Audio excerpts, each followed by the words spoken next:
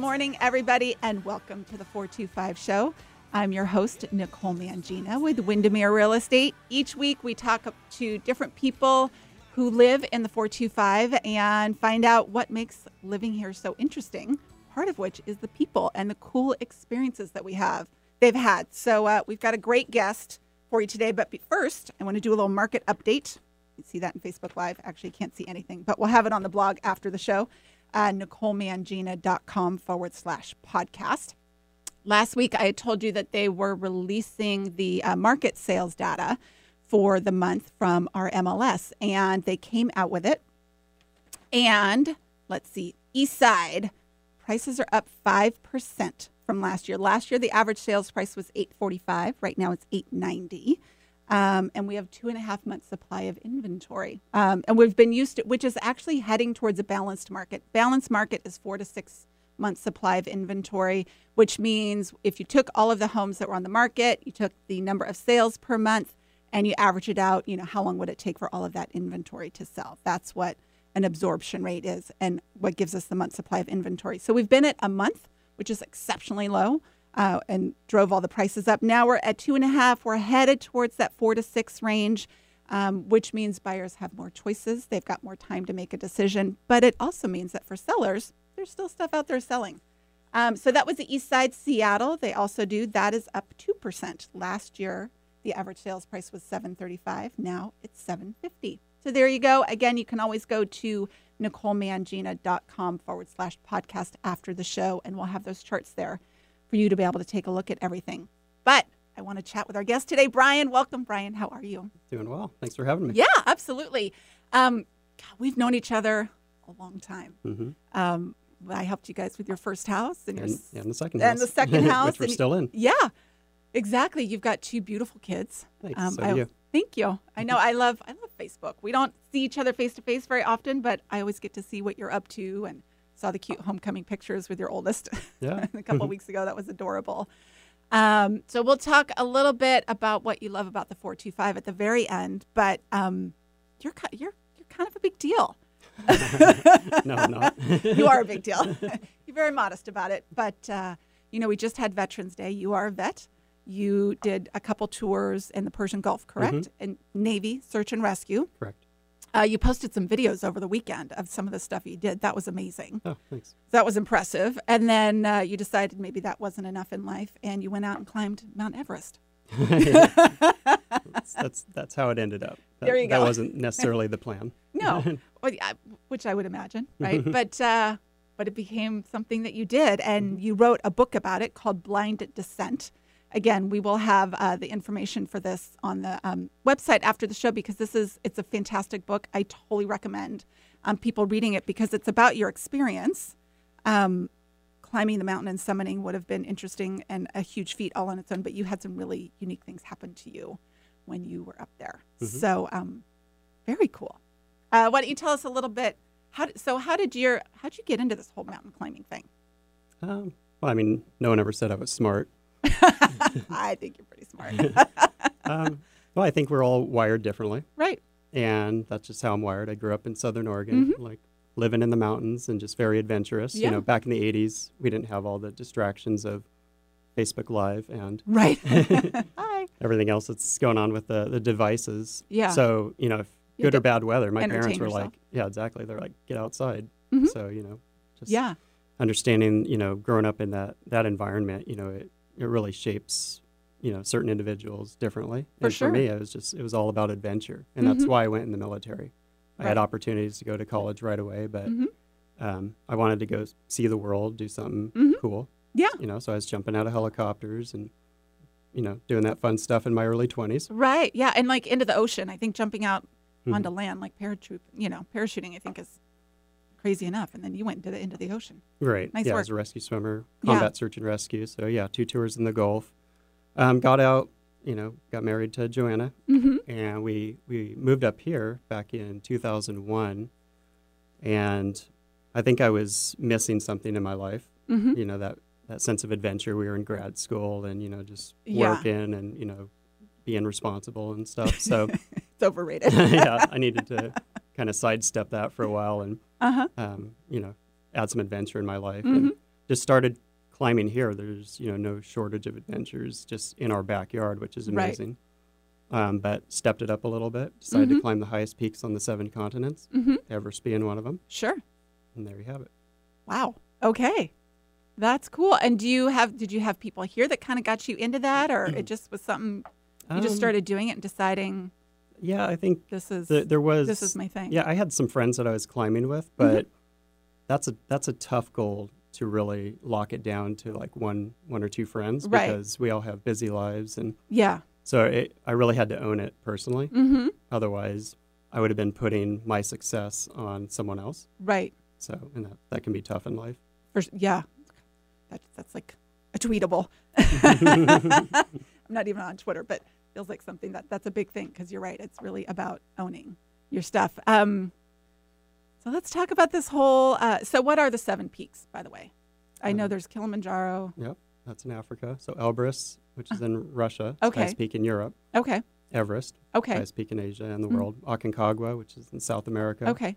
Denali, which is North America, up in Alaska, and I have not summited Denali. Okay. So I've been on it 3 times, snowboarded it once, but made good decisions to turn around when it was kind of life or death. And, so it might be one of those things that eludes me my whole life, and that's a lesson in itself, just being okay with that. Right, I bet. Because you can just keep just going after something, and does it really matter? Yeah.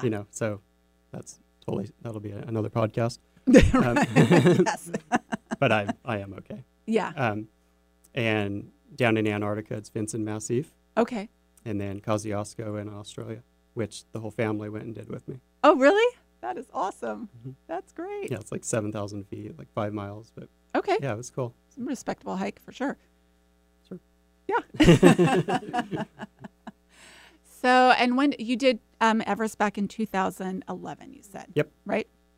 So tell us a little bit about what that was all about, right? I read the book, and then, let's talk about it. Yeah. No, Everest, it's a legit hike for sure. At 29,035 feet.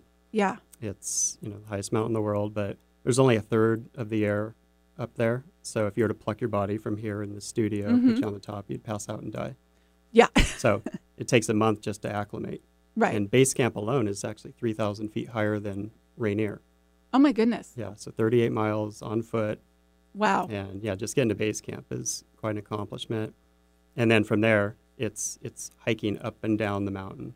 So you have to acclimate. So what that does is it forces your body into oxygen-deprived areas, which your body will then produce more red blood cells, which carry oxygen, so you can survive higher.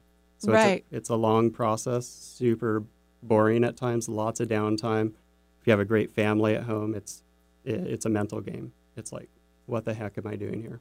Yeah, I bet. Day over day. But you got to find that one reason just to keep going, because, you can give up on goals all the time, but then that'll define who you are. Right. On the flip side, if you get summit fever and, you can die if you're not making good decisions. So it is that balance in life. But yeah, so after a month of being there, I was fully acclimated. I'd climbed another few peaks in the Himalayas in that time, and, had a summit window. Went for it.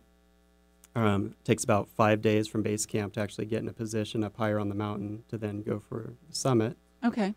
And there's only a few summit windows per year, just because it's so high up there. It's in the jet stream. The weather's just really, really horrible.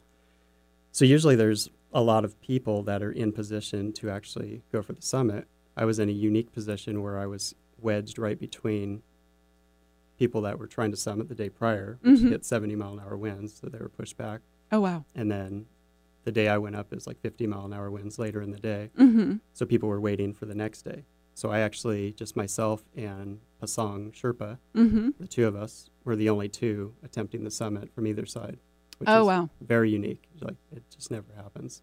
That just two of you go up at a time? Because it's the whole safety in numbers thing, I would imagine. Well, to an extent, and it's about that weather window. So people are trying to really wedge it in one of those weather windows. I just happen to get my own weather window. Got it. Because that was kind of your assigned day, and it just everything lined up? Or? Yeah, okay. Pretty much. Yeah, so we're heading up, and you go through the night, you climb through the night, because when the sun comes up, things become unstable because heat doesn't work well for metal conductors. The anchors that are holding ropes to the mountain that are fixed lines that I'm attached to as a climber.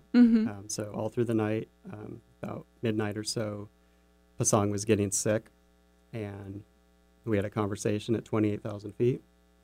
He decided he was going to head back down, and I was going to continue up. So it's kind of one of those moments where you only have the information, within 3 feet of you, within arm's reach. So you make these decisions that you can live and die by. Yeah, I was wondering about that, because once you're up there, it's not like you don't really know where the weather's going once you're up there, right? You have to hope for kind of the best based on the decision you made. Yeah. A couple hours prior. And even prior, we didn't go for the summit until we knew what the predicted weather was. So Got we it. radioed down. They triangulated it to like Sweden and Seattle, and came back like. Oh wow. Okay. Yeah. So there's a system in place, but when you're on the mountain, it's how am I doing? How's Pasang doing? Are we safe? He was actually going to wait where we were. I was going to go up, come back down, then we were going to go down together. That didn't work out so well. Yeah. It's the death zone. There's at 26,000 feet and above, like if you cut your finger, it won't heal. There's just there's not enough air to survive up there for long. So he wasn't feeling good. He made a decision. He went back to Got it. Did he just have like the flu or something? Or altitude sickness, or altitude who knows? Sickness. Got it. Yeah. So even Sherpas get it. Yeah. They're very human. Amazing people, but very human. Yeah. So I continued up. We didn't think much about it. I've soloed lots of mountains.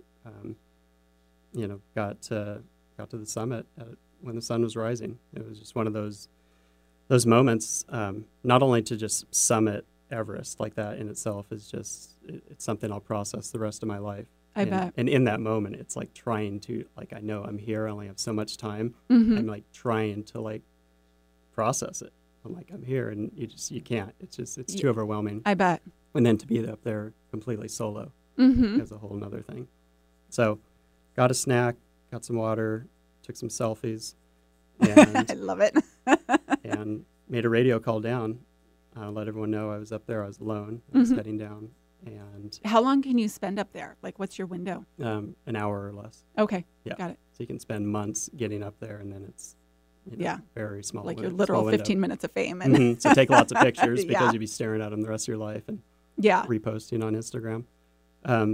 So I started heading down, and that's when everything went completely white.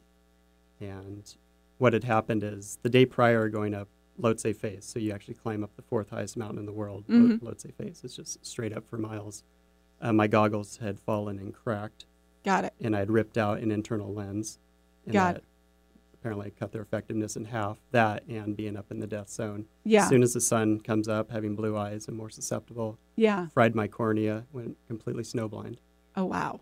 And so now you're up there, you're totally by yourself, and you can't see anything. Can't see anything. And with snow blindness, it usually takes about 24 hours to come back. I wouldn't regain my eyesight for about a month and a half. Wow. So it was super severe. Were they worried that there was going to be permanent damage, I'm assuming, at some point? Or Joanna was. Yeah. A little later. I had faith that I'd get my sight back. But it should have taken me about 3 hours to get to high camp. It took me 7. So I ran out of oxygen and pretty much just hand over hand just made my way down.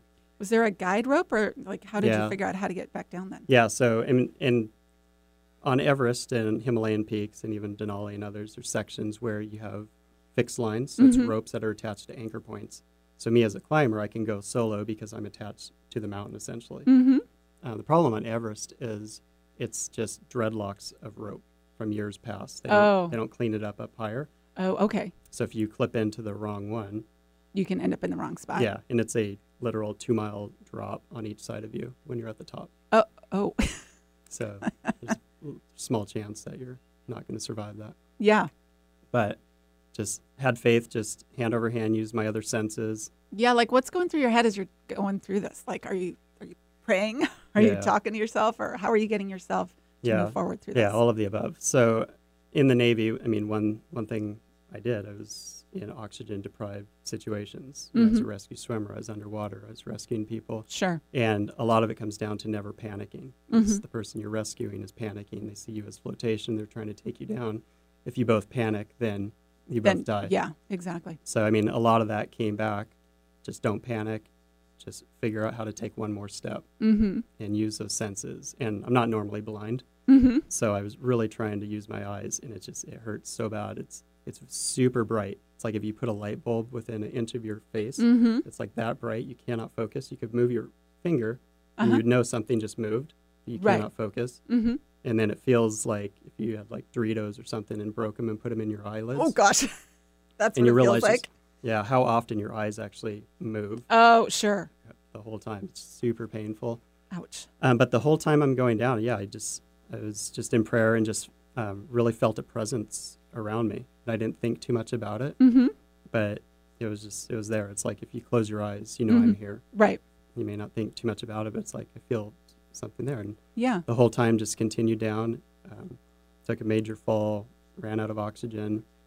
And then at about the halfway point between the summit and high camp is when, I'd been climbing like 33 hours continuous from that day prior, just completely wiped out and ran out of oxygen. And at that point, just dropped to my knees and just prayed, said, God, I can't do this alone.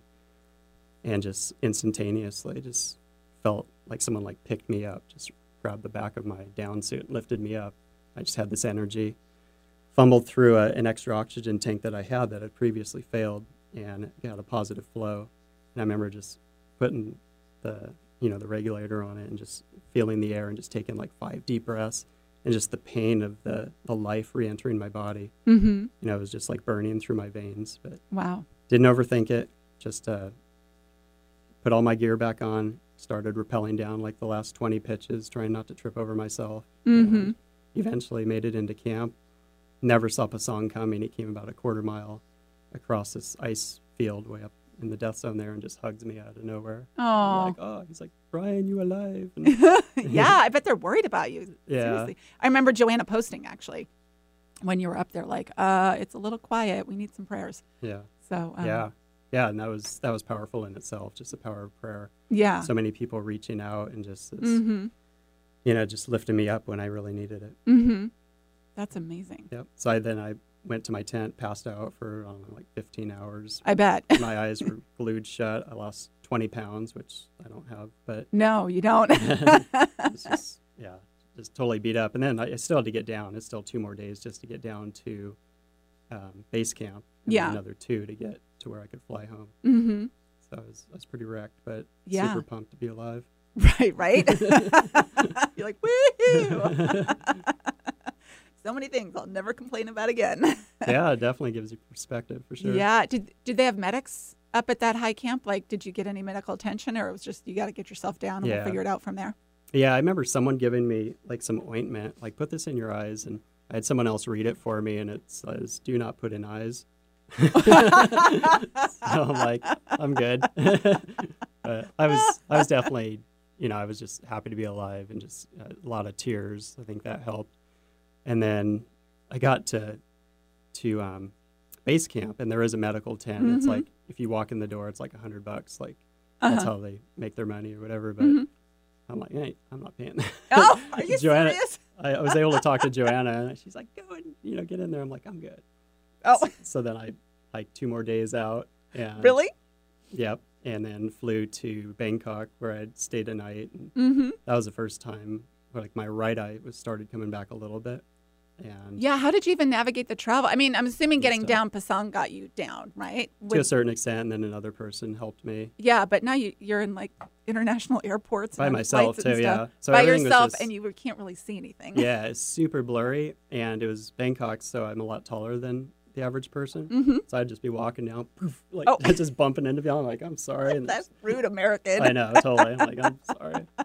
Like I must have looked just horrible, like black eyes and just like even more disgustingly skinny than I am right now. That's amazing. So that's a really cool story. Thanks. Thank you for sharing that with us. That's so powerful for sure. And I'm sure you're an inspiration to everybody else. Did those other teams end up summiting Everest or no? Did they make it up? No, I don't think so. I mean, some did, but some did not. Yeah. I'd imagine you were an inspiration to everybody on that mountain during that whole time. I think people saw me and they're like, gosh. Some people may have turned back, but that's looks okay. rough up there. Yeah. So that's really cool. And such a powerful story about, like you said, really following your dreams and making smart decisions, because you have to do a lot of that on the mountain and doing all of that for sure. Cool. And that's awesome. And you've come back. Have you done any big climbs since? Yeah. I have been around the world climbing and even later that year. So, I mean, I wasn't sure if I would again. You know, it's one of those things like, is this some sort of sign? You know, anyone who doesn't climb would be like, oh, yeah, you're a moron. Yeah. And you have a wife and, you know, children. So you've got to decide, okay, what's the right thing for the whole family. Yeah. Right? But actually getting back on the mountain was the most therapeutic thing. I bet. I went through a lot of PTSD. And even now, like if I get on stage and I'm talking, I mean, I've gotten better at it and I've talked so many times. Mm-hmm. But, you know, it's emotional. It's a tough thing. Yeah. Well, thank you for taking the time to be here today to share the story, because it really is amazing. Where did you climb after Everest? Locally, I did a few peaks here, but then went to Antarctica later that year. Okay. Climbed the highest peak down there. Cool. What's that like to climb in Antarctica? It was -70 on the top. Oh, my gosh. Cool is accurate. Yeah. It's a little chilly. It's amazing, though. Antarctica is, like, if you can ever go, you should. I've heard it's beautiful. Do you have to do the whole boat thing to get there, the Drake Passage, or did you fly in? We flew in. So I was down in Chile, Punta Arenas, the southern tip of Chile, for like a week because weather was so bad. Mm-hmm. So I rented a car and went up to Patagonia and climbed like Torres del Paine. Slept in the car and was just like dirtbagging awesome. It was so cool. And it's one of the coolest places. And what's funny is it looks just like here, like in the North Cascades. But because it's there, it's like, oh, it's cool. It's different. It's Patagonia. More exotic. But yeah, then we flew a Russian Ilyushin airplane. And it's crazy because it's got like, you know, like anyone who goes to Antarctica is there for a purpose. Right. It's not like you just show up. Yeah. So you have scientists and you have climbers and you got people doing the South Pole and National Geographic was there. I think it was for Discovery. Whoever did the Frozen Planet, they were there. So we were like watching the raw footage, like in the tents. Oh, and that's stuff. cool. Yeah, before it came out, it was cool. But yeah, it's amazing. But that airplane, it's 5 hours. You either land or you don't because you're landing right on the glacier and it's like. Oh, and if it's like bad conditions, they'll just take off and you're heading back to Chile. Really? But we landed and it's like all warm. We're hanging out cozy, you know, and they open the door. You're like, oh. You're like, I can't breathe. I can't blink. It is. It's the biggest desert in the world. Yeah. You know, it's just ice desert. Yeah. How long did that take to do that climb? A couple weeks. Okay. Yeah. How high is that? It's like just under 17,000. Okay. But because it's kind of like Denali with the barometric pressure, because it's so low down the South Pole. Right. Tack on like 2,000 to 3,000 feet. Oh, so got it. It feels like that. Got it. Yeah, but it's awesome. So cool. That's very cool. What a neat way to see the world, but different parts of the world too. Mm-hmm. The South Pole is definitely on my list, and Antarctica just because it's different. Mm-hmm. So very cool. And you've brought that back. You've kind of instilled it in your whole family, right? You guys go out and do a lot of hikes and camps and stuff like that. You said your son's really into the climbing and things as well. Yeah, right? Yeah. Emily's more into like we'll go up to like Camp Muir or something on Rainier, you know, and their favorite thing each year is winter mountaineering. Oh, yeah. You always post cool pictures of that. Yeah, they love it. Do they? Yeah, and Joanna's like, all right. Does she go or no? No. She'll pack your lunch and and then that's, you know, you got a weekend, you do this. Like anytime she has, like, if she's traveling or anything, I'm just like, oh, adventure. You know, like this year, Emily and she went to D.C. for the 8th grade trip. Oh, sure. And I'm like, oh, what can we do? So Jordan and I went and climbed Mount Whitney. Okay. Down in the Sierras. That's awesome. So it's like, adventure. Let's head out. I think that's such a cool thing to do with your kids. To teach them about that, because you're right. I think we are way too screen obsessed in our world. So to give your kids that experience, I think is just cool. And then I'm always about time, right? You know, especially with your kids. It's the whole quality versus quantity. I think it's really more about the quantity. The quality comes from the quantity. You can't get quality time with your kids of like, okay, I got 15 minutes. Tell me how your school day was, right? You need to do something where there's limited distractions and you're just out there spending time together. Right. And that's when cool stuff happens. You're probably reaching that point where we're just to imagine them like being in college and not in the house. Like, how depressing is that going to be? Oh, I'm freaking out. Yeah. In fact, Alex is 14, so he has almost a solid 2 years before he can drive because he's a young 14. But everybody's saying, oh, you'll love it when they can drive themselves around. And yeah, logistically it'll be nice, but anymore that's kind of the time we get with him, right? Is driving him to different things. So I'm sure it'll be nice, and I'll be posting something on Facebook about, woohoo, look at what I'm doing with all my free time. But I actually think I'm going to miss it, too, because that's our time together, right? So it's not even the full 4 years left of high school. It's really like 2.5, and then off doing other things. Yeah, interesting. I didn't think of that. I was thinking the actual 4. Now I'm super depressed. Oh, sorry. Glad Appreciate I could that. help. Well, the other option is that they just don't get a car. There you go. And you don't let them get their license, which, we may go that way. Yeah. Do you have your winter camp planned for this year? Where are you guys going this year? No. Last year we were up on Rainier. Mm-hmm.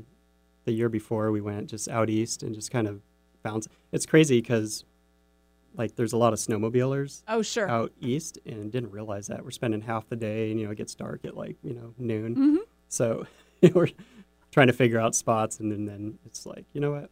Let's just hike this way forever, and we'll figure it out. Yeah. And that's part of the adventure, too. Yeah. Just out there cruising and get 2 tents, a cooking tent or our sleeping tent. Right. And it's 0 degrees, and, they're loving it. They come home, and I bet. I bet they have some cool stories. Yeah. It's was it freezing? Yeah, but we loved it. She's cool. Well, I stayed here with the fire, and good for you guys. That's awesome. Thank you so much for being here today, Brian, and for sharing your story. Yeah. It's pretty powerful. I'm going to make the kids listen to this with all of your goal-setting stuff. Okay. I think you're going to mention my kids, whether you know it or not. Again, the book is Blind Descent. Brian Dickinson is here with us today, and we'll have all of this on the website after the show, because it's a fantastic read. It's such a powerful story. Brian's a great storyteller. He's got some really good stuff in here. We'll have it on the website, NicoleMangina.com/podcast. Thanks so much, everybody. Have a great week, and we'll see you next Tuesday. Bye.